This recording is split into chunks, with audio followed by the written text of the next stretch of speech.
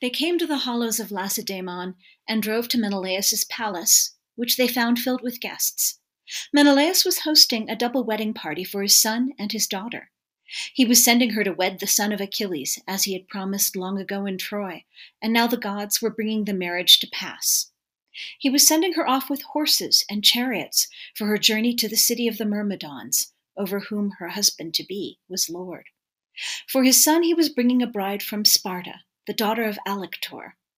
This son, Megapenthes, was born from a slave woman, for the gods had made Helen barren after the birth of her daughter Hermione, who had the beauty of golden Aphrodite. So Menelaus's kinsfolk and neighbors were feasting in the great hall. A bard was singing and playing the lyre, and 2 tumblers whirled among the guests and led them in the dancing. Telemachus and Nestor's son halted their horses at the gate, and Eteoneus, Menelaus's right-hand man, came out and saw them, and went through the hall to bring the news to the shepherd of the people. He stood at Menelaus's shoulder, and his words flew fast. 2 strangers have arrived, Lord Menelaus, 2 men in the line of Zeus by their looks. Should we unyoke their horses, or should we send them elsewhere for hospitality? And red-haired Menelaus, greatly displeased.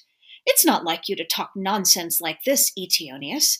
How many times have you and I enjoyed the hospitality of others, hoping that Zeus would someday put an end to our hard traveling, unyoke their horses, and bring our new guests into the feast? He spoke, and Eteoneus hurried through the halls, calling other attendants to come along with him. They unyoked the sweating horses and tied them at the stalls, where they threw before them a mixture of spelt and white barley. They leaned the chariot against the gleaming entrance walls and led the men into the palace. Their eyes went wide as they looked around the mansion of this sky-bred king, for a light as of the sun or the moon played over the high-roofed home of glorious Menelaus. When they had taken it all in, they went into the polished tubs. When the maids had bathed them and rubbed them down with oil, and clothed them in tunics and fleecy cloaks, they sat down on chairs beside Menelaus. A maid poured water from a golden pitcher into a silver basin for them to wash their hands, and then set up a polished table nearby. Another serving woman, grave and dignified, set out bread and served generous helpings from the other dishes she had. A carver set down cuts of meat by the platter and the golden cups, and a herald came by and poured them wine. Then red-haired Menelaus said in greeting, "Enjoy yourselves and eat. After supper we will ask who you are. Your bloodlines have not been lost in you. You belong to the race of men who are sceptered kings, bred from Zeus. You're not just anybody." And he set before them the prime cut of roast beef that had been served to him as a mark of honor.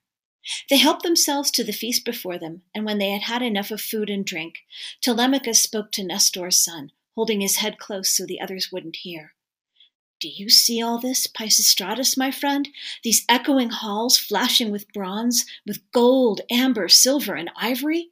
This must be what the court of Olympian Zeus looks like. This is unimaginable wealth."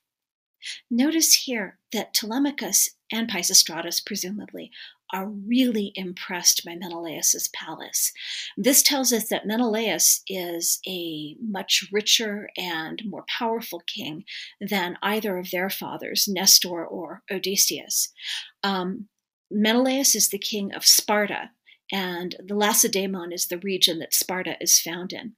So he is a big political power in Greece. He is also the brother of Agamemnon, the king of Mycenae, who was slain by his wife and her lover when he returned from the war.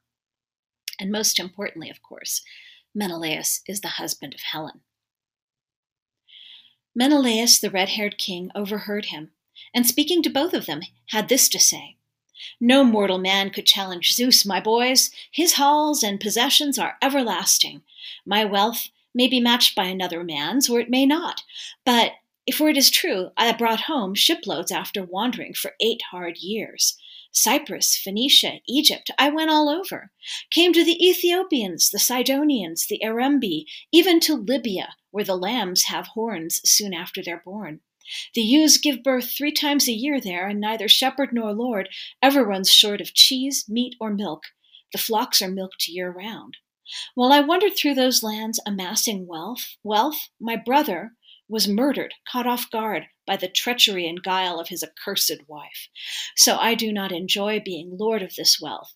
You may have heard all this from your fathers, whoever they may be, for I suffered greatly and saw my house ruined with all its treasures. I would gladly live with a third of my wealth, and have those men back who perished in Troy, far from the blue-grass pastures of Argos. And yet, though I weep for them often in my halls, easing my heart, I do not grieve constantly. A man can get too much of chill grief. I miss them all, but there's one man I miss more than all the others. When I think of him, I don't want to sleep or eat, for no one in the entire Greek army worked as hard as Odysseus. And all he ever got for it was pain and sorrow, and I cannot forget my sorrow for him. He's been gone so long, and we do not know whether he is alive or dead. Old Laertes must mourn for him, Penelope too, and Telemachus, who was an infant when he left.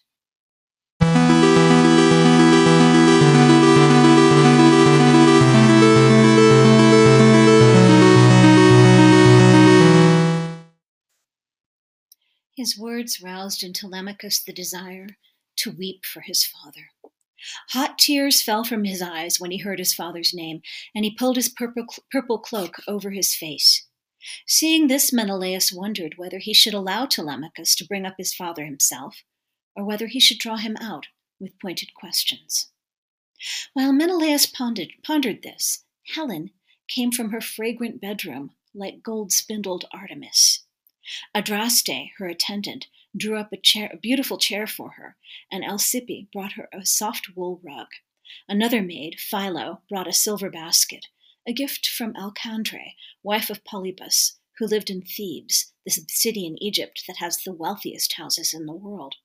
Polybus had given Menelaus 2 silver baths, 2 tripods, and 10 bars of gold.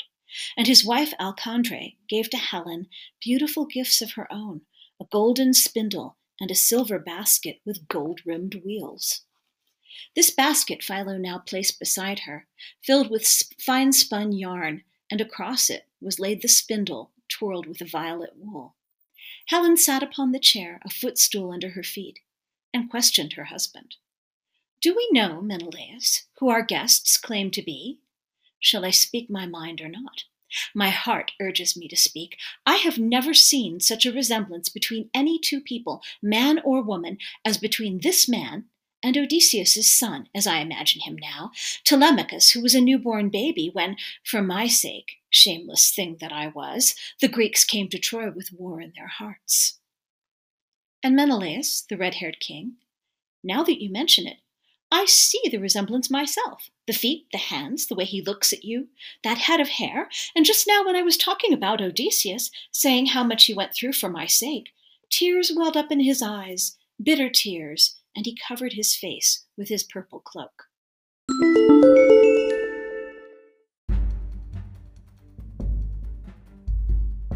At this, Nestor's son Pisistratus spoke up.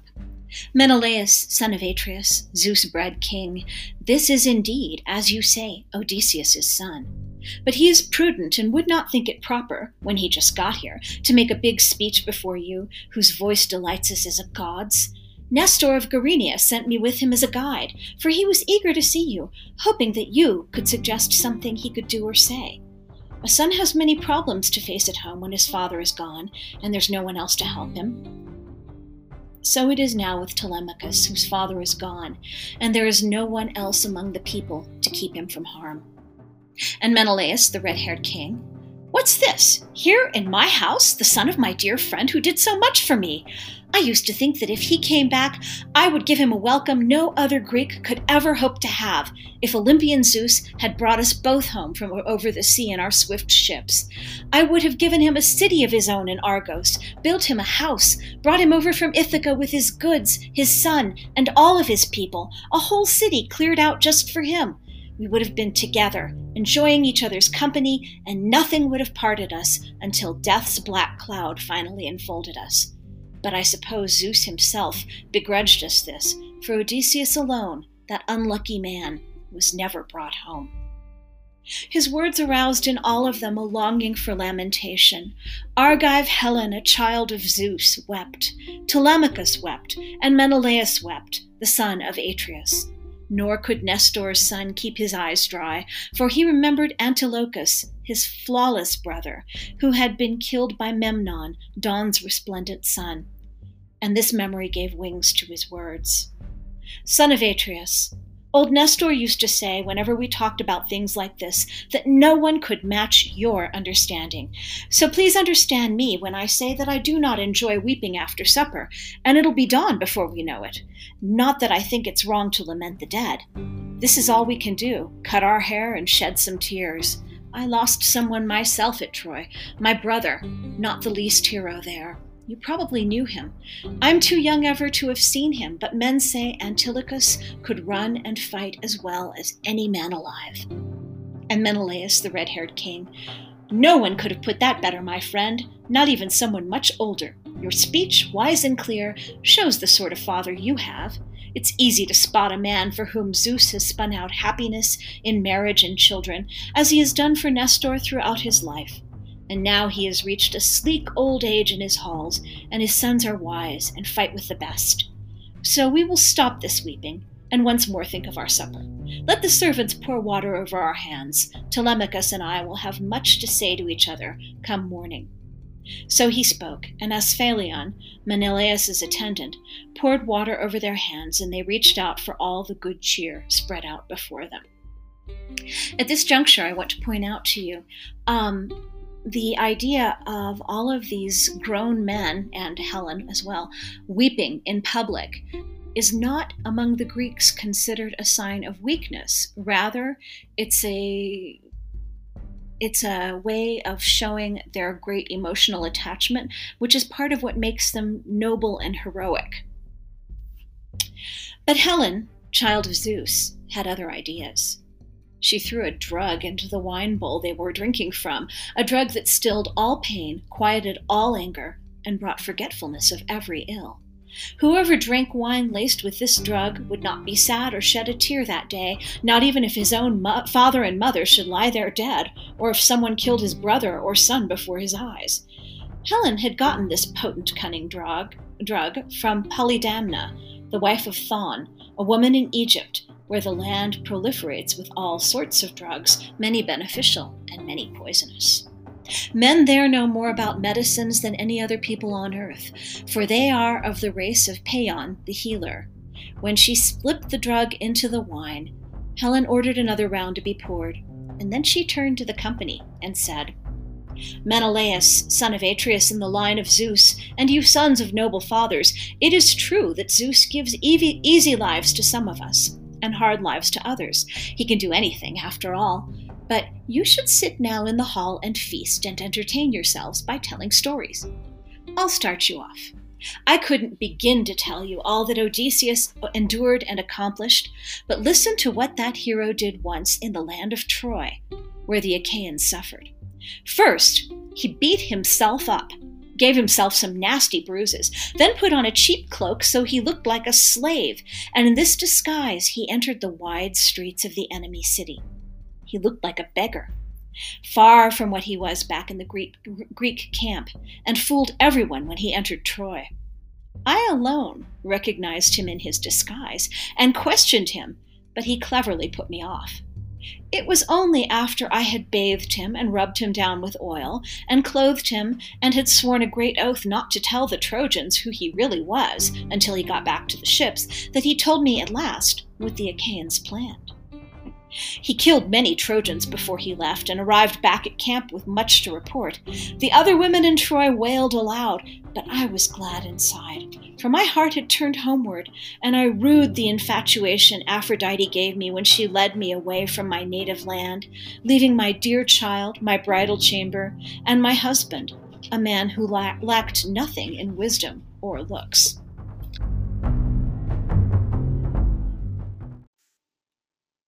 You'll notice that Helen is really smart. She, alone of everyone in Troy, was able to recognize Odysseus through his disguise, even though he went to the trouble of beating himself up and dressing in a beggar's clothes. He did everything he could to disguise himself for this spying mission. Helen, however, sees clearly. Something else to notice about Helen is there's a certain tension between her and Menelaus here. Let's hear what Menelaus has to say next. And Menelaus, the red-haired king. A very good story, my wife, and well told. By now I have come to know the minds of many heroes and have traveled far and wide, but I have never laid eyes on anyone who had an enduring heart like Odysseus. Listen to what he did on the wooden horse where all we Argive chiefs sat waiting to bring slaughter and death to the Trojans. You came there then with godlike Deiphobus. Deiphobus is the younger brother of Paris. Some god who favored the Trojans must have lured you on. 3 times you circled our hollow hiding place, feeling it with your hands, and you called out the names of all the Argive leaders, making your voice sound like each of our wives in turn. Diomedes and I, sitting in the middle with Odysseus, heard you calling and couldn't take it. We were frantic to come out or answer you from inside, but Odysseus held us back and stopped us. Then everyone else stayed quiet also, except for Anticlus, who wanted to answer you. But Odysseus saved us all by clamping his strong hands over Anticlus's mouth and holding them there until Athena led you off. Think about this. The men were hidden inside the Trojan horse, the wooden horse that they used to end the war. It was Odysseus's idea to build the horse and hide soldiers inside so that the Trojans would bring it within their walls. And at night, they snuck out and took the city. Helen is smart enough that she understands something is going on here. And she's decided to play a trick on the men inside, one of whom is her own husband. These people have a really interesting relationship. Then Telemachus said in his clear-headed way, Menelaus, son of Atreus in the line of Zeus, it is all the more unbearable then, isn't it? My father may have had a heart of iron, but it didn't do him any good in the end. Please send us to bed now. It is time we rested and enjoyed some sweet sleep. He spoke, and Helen of Argos told her maids to place beds on the porch and spread upon them beautiful purple blankets and fleecy cloaks. The maids went out of the hall with torches and made up the beds, and a herald led the guests out to them. So they slept there on the palace porch, the hero Telemachus and Nestor's glorious son. But Menelaus slept in the innermost chamber of that high house, next to Helen, Zeus's brightness upon her.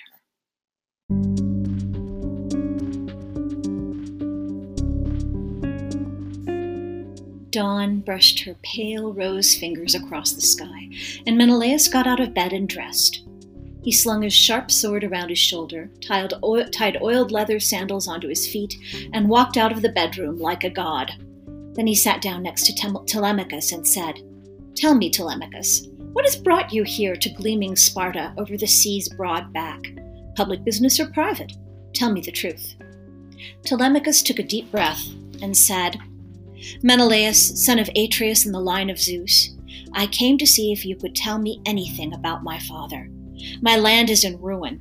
I'm being eaten out of house and home by hostile men who constantly throng my halls, slaughtering my sheep and horned cattle in their arrogant courtship of my mother.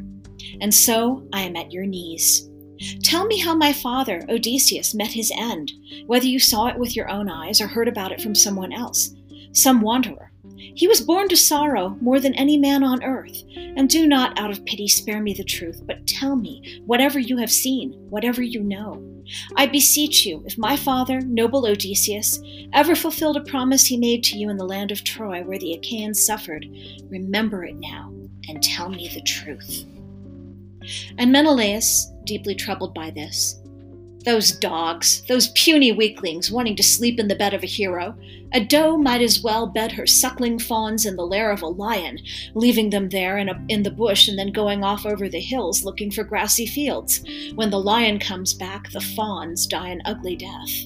That's the kind of death these men will die when Odysseus comes back. Oh, Father Zeus and Athena and Apollo, bring Odysseus back with the strength he showed in Lesbos once, when he wrestled a match with Philomelides and threw him hard, making all of us cheer. That's the Odysseus I want the suitors to meet. They'd get married all right, to bitter death. But as to what you ask me about, I will not stray from the point or deceive you. No, I will tell you all that the infallible old man of the sea told me, and hide nothing. I was in Egypt, held up by the gods because I failed to offer them sacrifice. The gods never allow us to forget them. There's an island in the white-capped sea just north of Egypt. Men call it Pharos, and it lies one hard day's sailing offshore. There's a good harbor there where ships take on fresh water before heading out to sea. The gods kept me stuck in that harbor for 20 days. A good sailing breeze never rose up, and all my supplies would have been exhausted and my crew spent had not one of the gods taken pity on me and saved me. This was Eidothea, daughter of Proteus, the old man of the sea. Somehow I moved her heart. She met me as I wandered alone, apart from my crew, who roamed the island continually, fishing with bent hooks, their bellies cramped with hunger. She came close to me and spoke. "Are you completely out of your mind, stranger, or do you actually like suffering like this? You've been marooned on this island a long time with no end in sight, and your crew's fading fast." She spoke like this, and I answered her. "I tell you, goddess, whichever goddess you are, that I am not stranded here of my own free will. I must have offended one of the immortals. But you tell me, for gods know everything, which of the immortals is pinning me down here and won't let me go, and tell me how I can sail back home over the teeming sea." And the shining goddess answered me, "Well, all right, stranger, since you ask. This is the haunt of an unerring immortal, Egyptian Proteus, the old man of the sea, who serves Poseidon and knows all the deeps. They say he's my father. If you can somehow catch him in ambush here, he will tell you the route and the distance, too, of your journey home over the teeming sea. And he will tell you, Prince, if you so wish, what has been done in your house for better or worse while you have been gone on your long campaign." So she spoke, and I answered her, "Show me yourself how to ambush the old god, or he may give me the slip.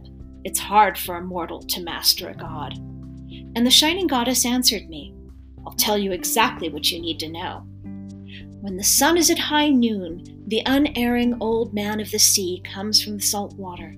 Hidden in the dark ripples the west wind stirs up, and then lies down to sleep in the scalloped caves. All around him seals, the brine spirits brood, sleep in a herd. They come out of the gray water with breath as fetid as the depths of the sea. I will lead you there at break of day and lay you in a row, you and 3 comrades, chosen by you as the best on your ship. Now I'll tell you all the old man's wiles. First he will go over the seals and count them, and when he has counted them off by 5s, he will lie down like a shepherd among them.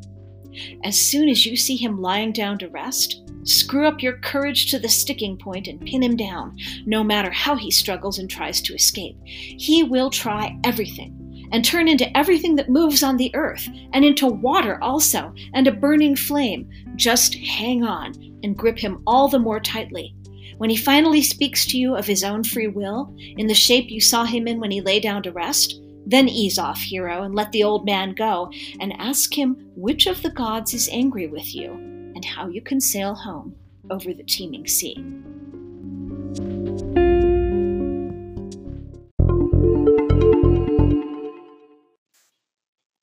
And with that, she slipped into the surging sea. I headed for my ships, where they stood on the sand and brooded on many things as I went. When I had come down to the ships and the sea, we made supper, and when night came on, we lay down to take our rest on the beach. When dawn came, a palmetto of rose, I went along the shore of the open sea, praying over and over to the immortal gods, taking with me the 3 of my crew I trusted the most for any adventure.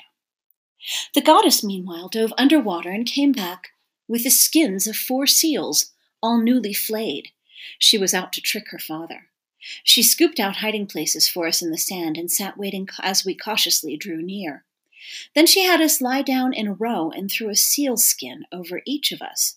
It would have been a gruesome ambush. The stench of the seals was unbearable, but the goddess saved us by putting ambrosia under each man's nose, drowning out the stench with its immortal fragrance. So we waited patiently all morning long, and then the seals came from the water in throngs. They lay down in rows along the seashore, and at noon the old one came from the sea. He found the fat seals and went over the herd, counting them up. He counted us first, never suspecting any kind of trick, and then he lay down. We rushed him with a shout and got our hands on him, and the old one didn't forget his wiles, turning first into a bearded lion, then a serpent, a leopard, a huge boar. He even turned into flowing water and a high leafy tree. But we held on, gritting our teeth, and at last the wily old one grew weary and said to me, "Which god have you plotted with, son of Atreus, to catch me off guard? What do you—" He spoke, and I answered him. "You know, old man, don't try to put me off. How long I have been stuck on this island with no end in sight. I'm losing heart. Just tell me this, you gods know everything. Which of the immortals has marooned me here? How can I sail home over the teeming sea?" When I said this, he answered, "You should have offered noble sacrifice to Zeus and to the other gods before embarking, if you wanted a speedy journey home over the deep purple sea. It is not your fate to go home to your friends and native land until you go once more to the waters of the Aegyptus, the sky-fed river, and offer holy hecatombs to the immortal gods who hold high heaven. Only then will they grant the journey you desire." A note here, the river Aegyptus is actually the Nile. Also, the name of this god whom Menelaus is addressing in this story, Proteus, has given rise to an adjective that we use still in modern English, the adjective protean, meaning something that is changeable, something that can change shape to match its needs. So much like the god can change his shape to try to escape from from Menelaus and his sailors. When he said this, my spirit was crushed. It was a long, hard pull over the misty deep, back to the Aegyptus. Still, I answered, "I will do all these things just as you say, but tell me this, and tell me the truth. Did all the Achaeans make it home in their ships, all those whom Nestor and I left at Troy? Or did any die on shipboard or in their friends' arms after winding up the war?" To which Proteus said, "Why, son of Atreus, do you ask me about this? You don't need to know, nor do I think you will be free from tears once you have heard it. Many were killed in the war. You were there and know who they were. Many too survived. On the homeward journey, 2 heroes died. Another still lives, perhaps held back by the sea. Ajax went down among his long-oared ships. Poseidon had driven him onto Gyrae's rocks, but saved him from the sea. He would have escaped despite Athena's hatred, but he lost his wits and boasted loudly that he had survived the deep in spite of the gods. Poseidon heard his boast, and with his trident he struck Gyrae's rock and broke it asunder. One part held firm, but the other part, upon which Ajax sat in his blind arrogance, fell into the gulf and took Ajax with it, and so he perished, his lungs full of salt water. Your brother, though, outran the fates in his hollow ships with the help of Hera. But when he was nearing Malia's heights, a storm wind caught him and carried him groaning over the teeming sea to the frontier of the land where Thyestes once lived, and after him Thyestes' son, Aegisthus. Then the gods gave him a following wind and safe passage homeward. Agamemnon rejoiced to set foot on his ancestral land. He fell to the ground and kissed the good earth, and hot tears of joy streamed from his eyes. So glad was he to see his homeland again. But from a high lookout, a watchman saw him. Aegisthus had treacherously posted him there and promised a reward of 2 bars of gold.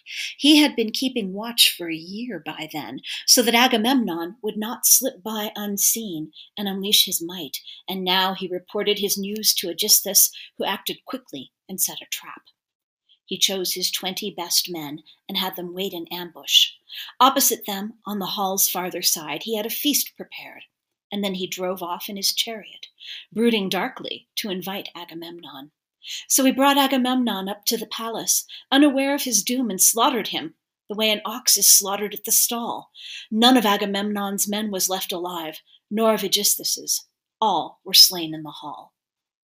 Once again, we have a retelling of the story of Agamemnon, who, you'll remember, was Menelaus' brother, and was also one of the principal characters of the Iliad, the story of the war itself. Proteus spoke, and my heart was shattered. I wept and wept as I sat on the sand, losing all desire to live and see the light of the sun. When I could not weep or flail about any more, the unerring old man of the sea addressed me. Weep no more, son of Atreus. We gain nothing by such prolonged bouts of grief. Instead, go as quickly as you can to your native land.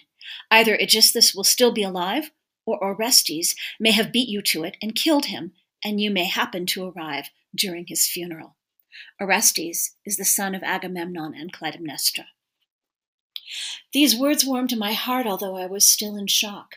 Then I asked him, I know now what became of these two, but who is the third man, the one who's alive but held back by the sea, or perhaps is dead? I want to hear about him, despite my grief. Proteus answered me without hesitation. It is Laertes' son, whose home is in Ithaca. I saw him on an island, shedding salt tears, in the halls of Calypso, who keeps him there against his will. He has no way to get home to his native land. He has no ships left, no crew to row him over the sea's broad back. As for you, Menelaus, Zeus's cherished king, you are not destined to die and meet your fate in blue-grass Argos. The immortals will take you to the ends of the earth and the Elysian fields, where Rhadamanthus lives and life is easiest. No snow, nor storm, nor heavy rain comes there, but a sighing wind from the west always blows off the ocean, a cooling breeze for men. For Helen is your wife, and in the gods' eyes, you are the son-in-law of great Zeus himself. Remember that Helen is a daughter of Zeus. And with that, he dove into the surging sea. I went back to the ships with my godlike companions and brooded on many things as I went. When we had come down to the ships in the sea and had made supper, immortal night came on, and we lay down to take our rest on the beach. When dawn came with palmettos of rose, we hauled our ships down to the shining water and set up the masts and sails in the hulls. The crews came aboard, and sitting in rows, they beat the sea white with their churning oars. And so I sailed back to the rain-fed Aegyptus, moored my ships, and offered perfect sacrifice. When I had appeased the everlasting gods, I had heaped up a barrow for Agamemnon, so that his memory would not fade. Only then did I set sail for home, and the gods gave me a following wind that brought me back swiftly.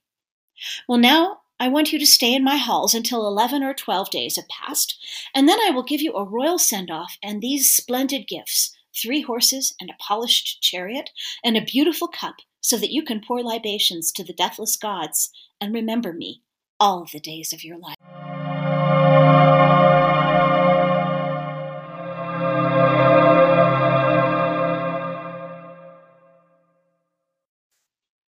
Telemachus answered in his clear-headed way, Son of Atreus, do not keep me here long. I could spend a year in your house and never miss my home or my parents. That's how much I enjoy listening to you and hearing your tales. But even now my crew is getting restless back in Pylos, and you are keeping me long here. As for gifts, give me whatever treasure you will, but I will not take horses to Ithaca. They are better off here for you to enjoy, for you rule a wide plain with lotus everywhere and galingale and wheat and spelt and heavy ears of white barley. But Ithaca has no broad horse runs or meadowlands at all. Its pasture is for goats, and more lovely than horse pasture. None of the islands that slip to the sea has rich meadows, or is good for driving horses, and Ithaca least of all. And Menelaus, who could make his voice carry in battle, said to Telemachus, You are of good blood, my boy, to talk like that. All right, I will change my gifts as I easily can. Of all the gifts that lie stored in my house, I will give you the most beautiful and the most valuable, a well-wrought bowl, solid silver with the lip finished in gold, the work of Hephaestus. The hero Phaedimus, king of the Sidonians, gave it to me when I stayed at his house on my way home. Now I want you to take it home with you. And while they talked to each other, the banqueters came to their lord's palace, driving sheep with them and bringing wine and bread that their veiled wives had sent with them. And so they were busy with the feast in Menelaus' halls.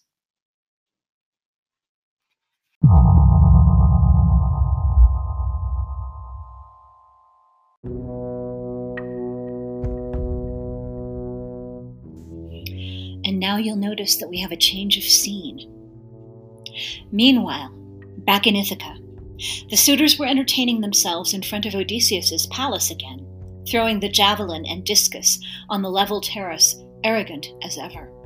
Antinous and Eurymachus, who were their natural leaders, were sitting there, and Noemon, son of Phronius, came up to them and asked Antinous, "Antinous, do we have any idea when Telemachus will return from Pylos? He's gone off with a ship of mine, and I need her to cross over to Elis, where I have 12 brood mares and 10 mules still at the teat. I would like to drive one of them off and break him in." When he said this, Antinous and Eurymachus just looked at each other. They had no idea Telemachus had gone to Nelean Pylos. They thought he was somewhere out in the field with the sheep flocks or off with the swineherd. Antinous questioned Noemon closely. "Tell me exactly when Telemachus left, and who went with him, a hand-picked crew from the island or his own field hands and slaves? He could have done it either way. And tell me this so I'll have it right. Did he force you to give him the ship, or were you just doing him a favor?" And Noemon answered him, "I gave it freely. What else could I do when a man like that, with all his troubles, asks me? It would be hard to refuse him. Those who went with him are the best in town, after ourselves. And when they boarded, I noticed Mentor going on board too, as their leader, either a Mentor or a god who looked just like him. I wonder about this because I saw Mentor here yesterday morning, after he had set sail for sandy Pylos." With that, Noemon left for his father's house. Antinous and Eurymachus were furious. They made the suitors stop their games and had them sit down. Antinous addressed them. His black heart was seething with anger and his eyes burned like fire. "Unbelievable! Telemachus has some nerve pulling off this voyage. We never thought we'd see it happen, and the boy is up and gone just like that, with all of us against it, launching a ship and picking the best crew around. He's going to start giving us trouble soon. May Zeus cripple him before he reaches manhood. All right, now, give me a ship and 20 men so I can lie in ambush and watch for him as he comes through the strait between Ithaca and rocky Samos. He'll be sorry he ever made this voyage in search of his father." They all praised his speech and urged him on. Then they stood up and went to Odysseus's palace. It did not take Penelope long to find out the suitors' dark intentions. The herald, Medon, was the one who brought her word. He had overheard the suitors talking as he stood outside the courtyard where they were weaving their plots, and now he went through the hall to tell Penelope. As he crossed the threshold, she asked him, "Medon, why have the suitors sent you here? To tell the handmaids of divine Odysseus to drop everything and prepare a feast for them? May this be their last courtship, their last party. Oh, may this latest feast be their last of all. Do you hear me, you thronging leeches who are eating away Telemachus's property?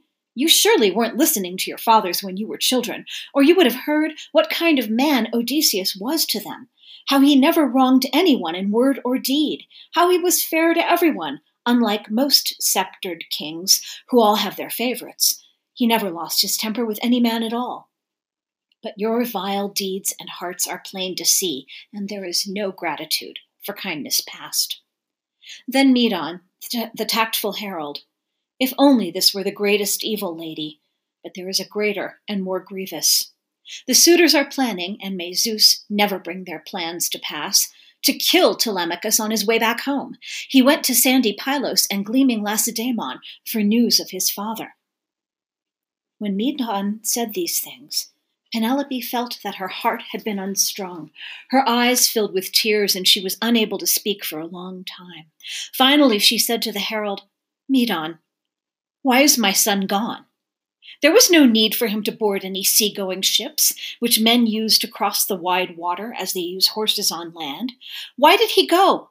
So that not even his name would be left among men?" And Medon, the tactful herald, "I do not know whether a god urged him on, or his own heart moved him to go to Pylos to learn either of his father's return or the manner in which he met his fate." So saying, Medon went into Odysseus's house. Pain washed over Penelope and seeped into her bones. She could not bring herself to sit down in one of the many chairs that were there in the house, but sat curled on the worn threshold of her bedroom and wept.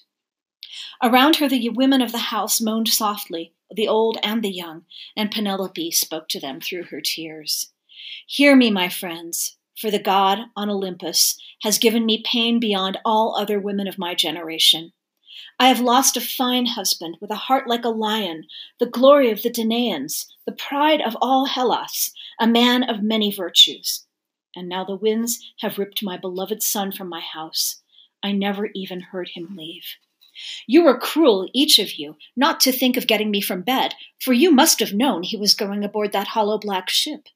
If I had known he was setting out on this journey, he would have stayed here despite his willfulness, or else he would have left me dead in our halls.